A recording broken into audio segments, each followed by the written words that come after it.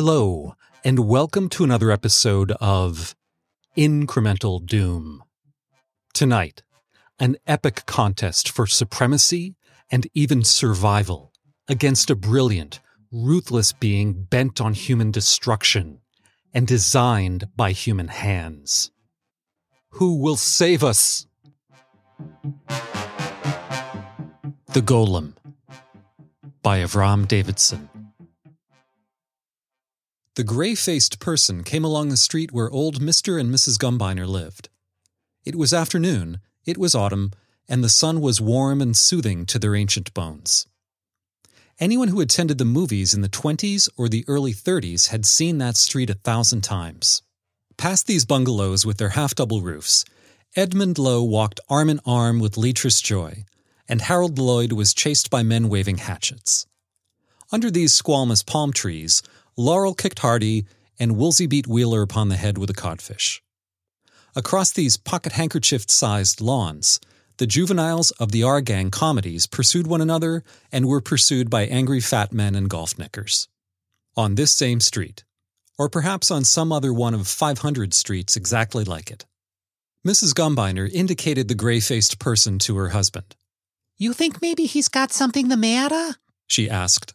"He walks kind of funny to me." "Walks like a golem," Mr. Gumbiner said indifferently.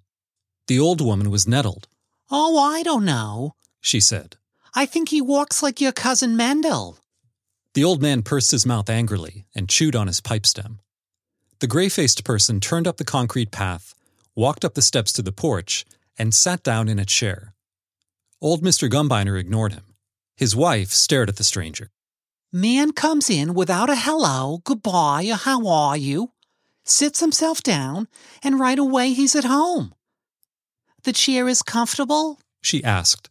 "Would you like maybe a glass of tea?" She turned to her husband. "Say something, Gumbiner," she demanded. "What are you, made of wood?"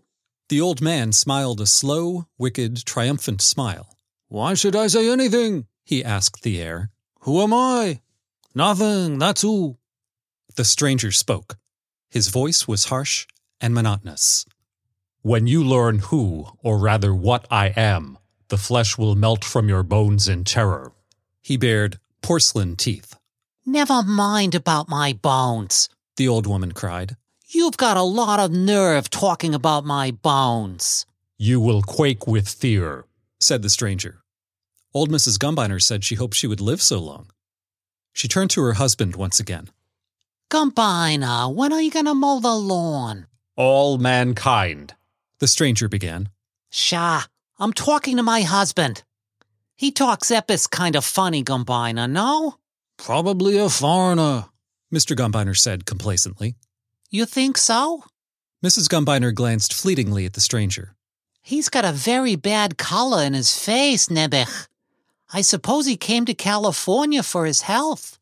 "Disease, pain, sorrow, love, grief, all are not to..." "Gallbladder." Mr. Gumbiner cut in on the stranger's statement. "Ginsburg down at the shul looked exactly the same before his operation. 2 professors they had in for him, and a private nurse day and night." "I am not a human being." $3,750 it cost his son, Ginsburg told me. "For you, Papa, nothing is too expensive. Only get well," the son told him. "I am not a human being." "Aye, is that a son for you?" the old woman said, rocking her head. "A heart of gold, pure gold." She looked at the stranger. All right, I heard you the first time. Gumbiner, I asked you a question. When are you going to cut the lawn?" "On Wednesday or maybe Thursday comes the Japanese to the neighborhood. To cut lawns is his profession. My profession is to be a glazier, retired." "Between me and all mankind is an inevitable hatred," the stranger said. "When I tell you what I am, the flesh will melt." You said already," Mr. Gumbiner interrupted. In Chicago, where the winters were as cold and bitter as the Tsar of Russia's heart, you had strength to carry the frames with the glass together day in and day out," the old woman intoned. But in California with the golden sun, to mow the lawn when your wife asks, for this you have no strength. Do I call in the Japaneser to cook for you supper? 30 years Professor Allardyce spent perfecting his theories. Electronics. Neuronics. Listen, how educated he talks, Mr. Gumbiner said admiringly. Maybe he goes to the university here. If he goes to the university, maybe he knows Bud, his wife suggested. Probably they are in the same class and he came to see him about the homework, no? Certainly he must be in the same class. How many classes are there? 5 in Gonsen. Bud showed me on his program card. She counted off on her fingers. Television appreciation and criticism, small boat building, social adjustment, the American dance. The American dance, no, Gumbiner. Contemporary ceramics, her husband said, relishing the syllables. A fine boy, Bud. A pleasure to have him for a boarder.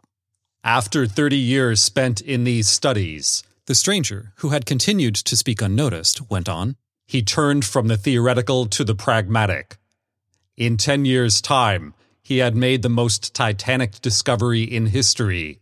He made mankind, all mankind, superfluous. He made me.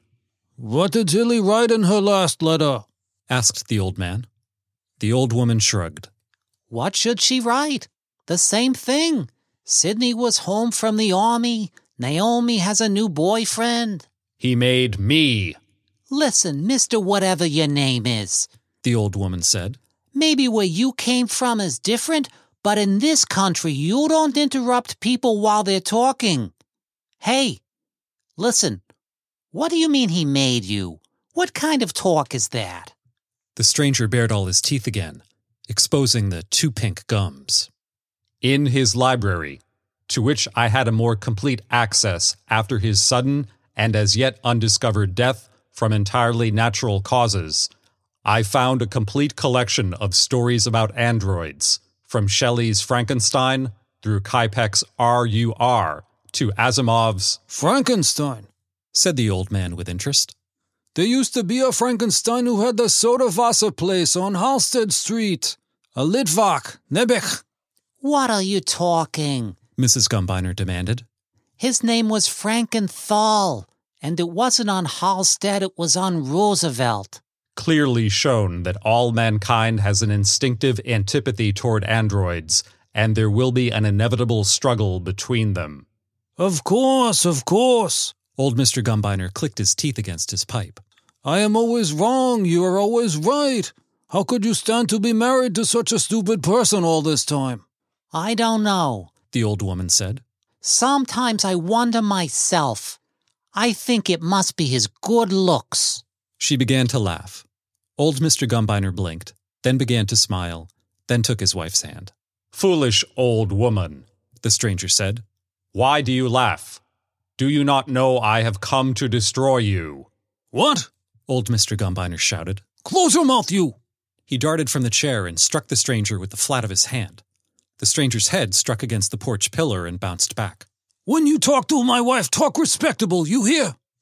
Old Mrs. Gumbiner, cheeks very pink, pushed her husband back to his chair. Then she leaned forward and examined the stranger's head. She clicked her tongue as she pulled aside a flap of gray, skin-like material. Gumbiner, look! He's all springs and wires inside. I told you he was a golem, but no, you wouldn't listen, the old man said. You said he walked like a golem. How could he walk like a golem unless he was one? All right. You broke him, so now fix him. My grandfather, his light shines for paradise, told me that when Moharal, Morenu Harav Lo, his memory for a blessing, made the golem in Prague 400 years ago, he wrote on his forehead the holy name. Smiling reminiscently, the old woman continued. And the golem cut the rabbi's wood and brought his water and guarded the ghetto. And one time only he disobeyed the Rabbi Lau, and Rabbi Lau erased the Shem Hamaforesh from the golem's forehead, and the golem fell down like a dead one. and they put him up in the attic of the shul. And he's still there today if the Kommunisten haven't sent him to Moscow. This is not just a story. Avada not, said the old woman. I myself have seen both the shul and the rabbi's grave, her husband said conclusively. But I think this must be a different kind of golem, Gambina. See, on his forehead, nothing written. What's the matter? There's a law I can't write something there? Where is that lump of clay Bud brought us from his class? The old man washed his hands, adjusted his little black skull cap, and slowly and carefully wrote 4 Hebrew letters on the gray forehead. Ezra the scribe himself couldn't do better, the old woman said admiringly.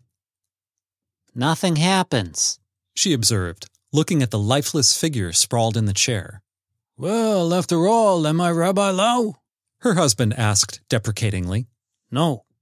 He leaned over and examined the exposed mechanism. This spring goes here. This wire comes with this one. The figure moved. But this one goes where? And this one? Let be, said his wife. The figure sat up slowly and rolled its eyes loosely. Listen, Reb Golem, the old man said, wagging his finger. Pay attention to what I say. You understand? Understand. If you want to stay here, you got to do like Mr. Gambina says. Do like Mr. Gambiner says. That's the way I like to hear a golem talk. Malka, give here the mirror from the pocketbook. Look, you see your face? You see the forehead, what's written? If you don't do like Mr. Gambina says, he'll wipe out what's written and you'll be no more alive. No more alive. That's right. Now listen. Under the porch you'll find a lawnmower. Take it and cut the lawn. Then come back. Go. Go. The figure shambled down the stairs. Presently, the sound of the lawnmower whirred through the quiet air in the street, just like the street where Jackie Cooper shed huge tears on Wallace Beery's shirt, and Chester Conklin rolled his eyes at Marie Dressler. So what will you write to Tilly? Old Mr. Gambiner asked. What should I write? Old Mrs. Gambiner shrugged. I'll write that the weather is lovely out here and that we are both, blessed be the name, in good health. The old man nodded his head slowly, and they sat together on the front porch in the warm afternoon sun.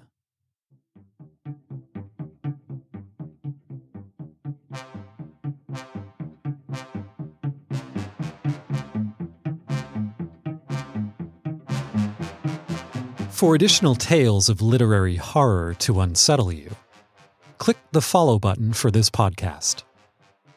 Incremental Doom. Exponential Entertainment. I'm Edgar.